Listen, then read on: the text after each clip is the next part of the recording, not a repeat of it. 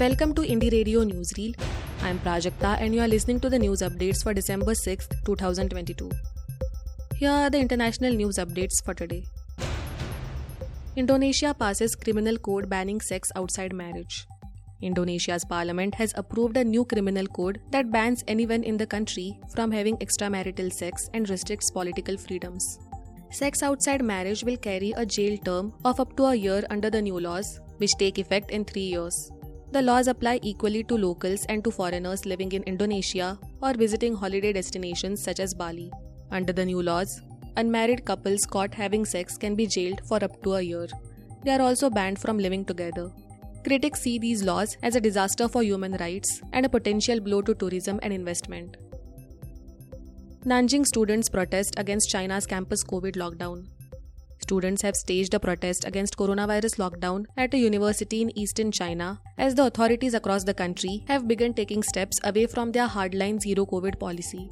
Videos published on social media on Tuesday and geolocated by AFP show a crowd of students at Nanjing Tech University on Monday night shouting demands to leave the campus.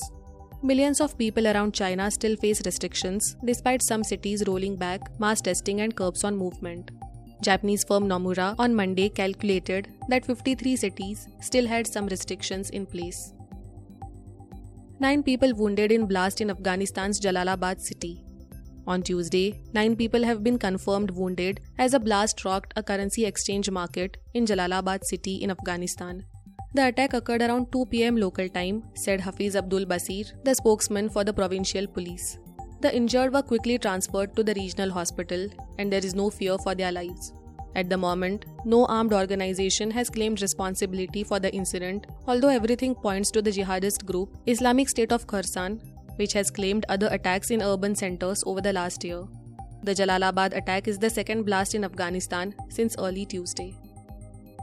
Al Jazeera files case at ICC over the killing of journalist. The Al Jazeera network has submitted a case against Israeli forces at the International Criminal Court, that is ICC, over the killing of journalist Shireen Abu Akleh. The Palestinian-American journalist was shot in the head during an Israeli army raid in the occupied West Bank in May. The Israeli military concluded that one of its soldiers probably killed her but called her death unintentional. Al Jazeera said that was completely unfounded and that its evidence showed it was a deliberate killing. Outgoing Israeli Prime Minister Yair Lapid said, "No one will investigate soldiers and no one will preach us about our morals in warfare, certainly not Al Jazeera." Israel does not recognize the ICC's authority and has refused to cooperate with an investigation earlier. Russian missile strikes force emergency power shutdowns in Ukraine. Ukraine is switching to emergency shutdowns to stabilize its power grid after Monday's Russian missile attacks, President Volodymyr Zelensky has said. He said many regions were affected and the local authorities warned that about half of Kiev region would remain without electricity in the coming days. 4 people were killed in Monday's attacks. Overnight, more missiles hit critical infrastructure near the southern city of Zaporizhia, officials said. Now to the national news stories. Central nods to Gujarat bill allowing police to act against protesters without informing court.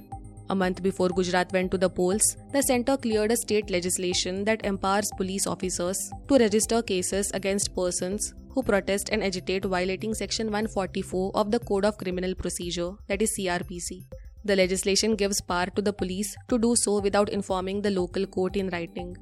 Section 144 empowers police and district magistrates to issue order in urgent cases of nuisance of apprehended danger.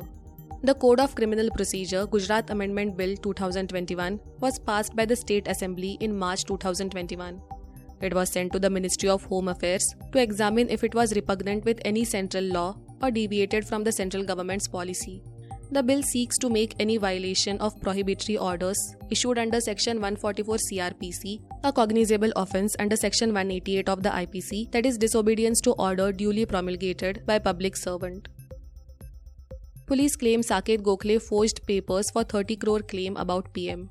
Trinamool Congress leader Saket Gokhale faked documents to post false allegations linked to Prime Minister Narendra Modi's visit to Gujarat's Morbi after the bridge tragedy, police sources alleged on Tuesday. This comes a day after his arrest in Rajasthan.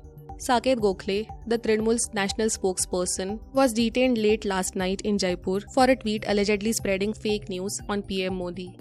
The arrest followed BJP leader Amit Kothari's police complaint in Ahmedabad. He will face charges like forgery, which could lead to 5 years in jail. The December 1 tweet cited a right to information reply that revealed that the PM's visit to Morbi cost Gujarat rupees 30 crore. Kerala government agrees to debate Vizhinjam port agitation. The Kerala government has agreed to the Congress-led United Democratic Front (UDF) opposition's demand for an adjournment debate in the Legislative Assembly on the Latin Catholic Church-backed Fishers agitation against the Vizhinjam port. The church-supported Vizhinjam Action Council, that is VAC, has been on the warpath against the port's breakwater construction since August. They have cited severe livelihood and environmental concerns.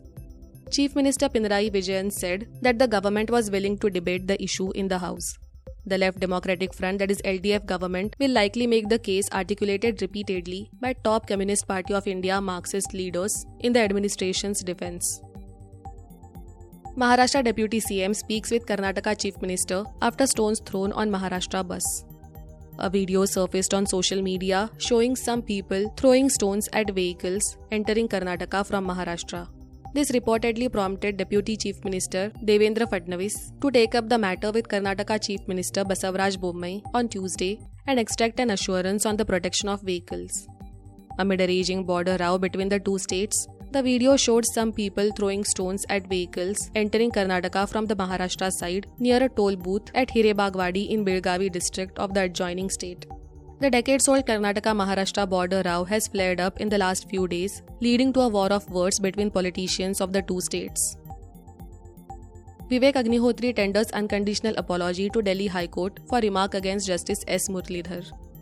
Filmmaker Vivek Agnihotri on Tuesday expressed unconditional apology to the Delhi High Court for his remarks against former Delhi High Court judge and current Chief Justice of Orissa High Court, Justice S. Muralidhar. An affidavit to that effect was filed by Agnihotri, withdrawing his statement against the judge and tendering his apology. It therefore deferred the hearing after recording the submission of Agnihotri's counsel that the film director shall remain personally present for the next hearing on March 16, 2023 to tender his apology. Agnihotri had put out tweets alleging bias against Justice S. Muralidhar as the judge had granted relief to activist Gautam Navlakha in the Bhima Koregaon case. Thank you for listening to Indie Radio Newsreel. For more news, audiobooks and podcasts, stay tuned to Indie Radio or log on to www.indiejournal.in. Also consider subscribing to listen to our premium shows.